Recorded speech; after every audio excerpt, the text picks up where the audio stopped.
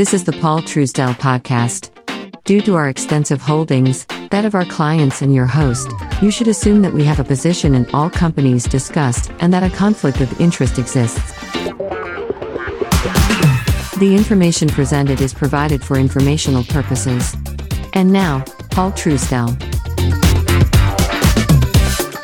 Well, good morning, good afternoon, good evening. Let's get started. And today we're going to begin with a component of wealth, the sixth component of wealth, which involves contractual wealth. Now, the sixth component of wealth is the least important of the six. That's financial wealth. But we're going to talk about contractual income. Contractual income is nothing more than risk transfer. So you want to draw money out, you want to have it systematic, but you don't want to be in charge of it. Let me give you a couple examples. Everything's fine and dandy. You can manage your money.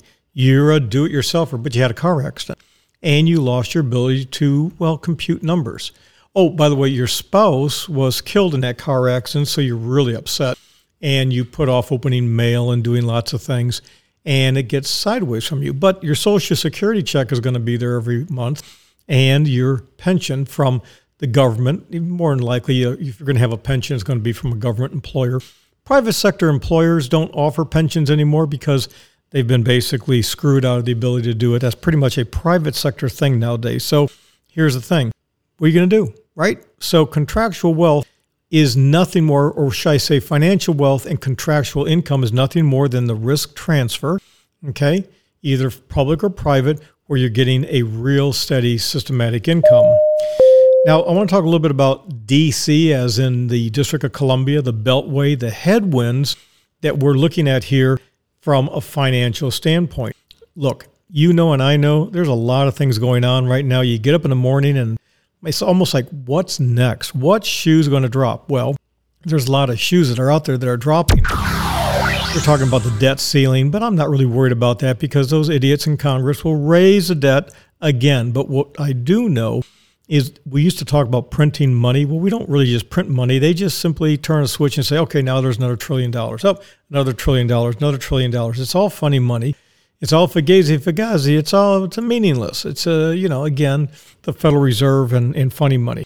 But what I do know is that we do have some interesting issues when money supply is very, very robust. And easy lending is what it is. There are a lot of companies that should be, going under, but, everything's so easy peasy, they can just keep on going. We do have inflation.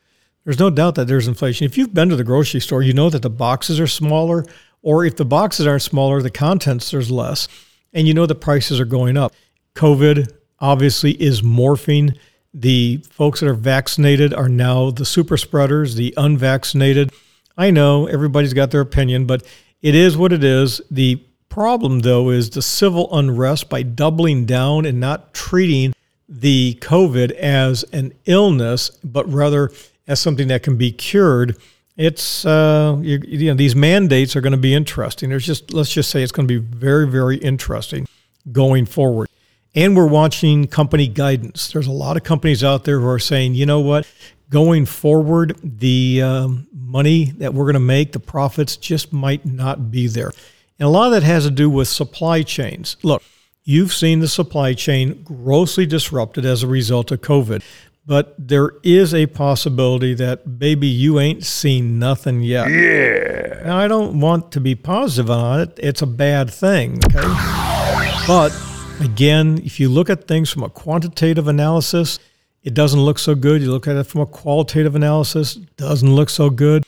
And when you have people that only do technical analysis, they're not looking at the mood of the country, a mood of a particular cohort, you got to get a feel for what's going on. So all I know is that a lot of headwinds coming up. It'll be interesting to see exactly how things turn out in 2021 as we wrap up into 2022. With that, we'll be back in 4 hours.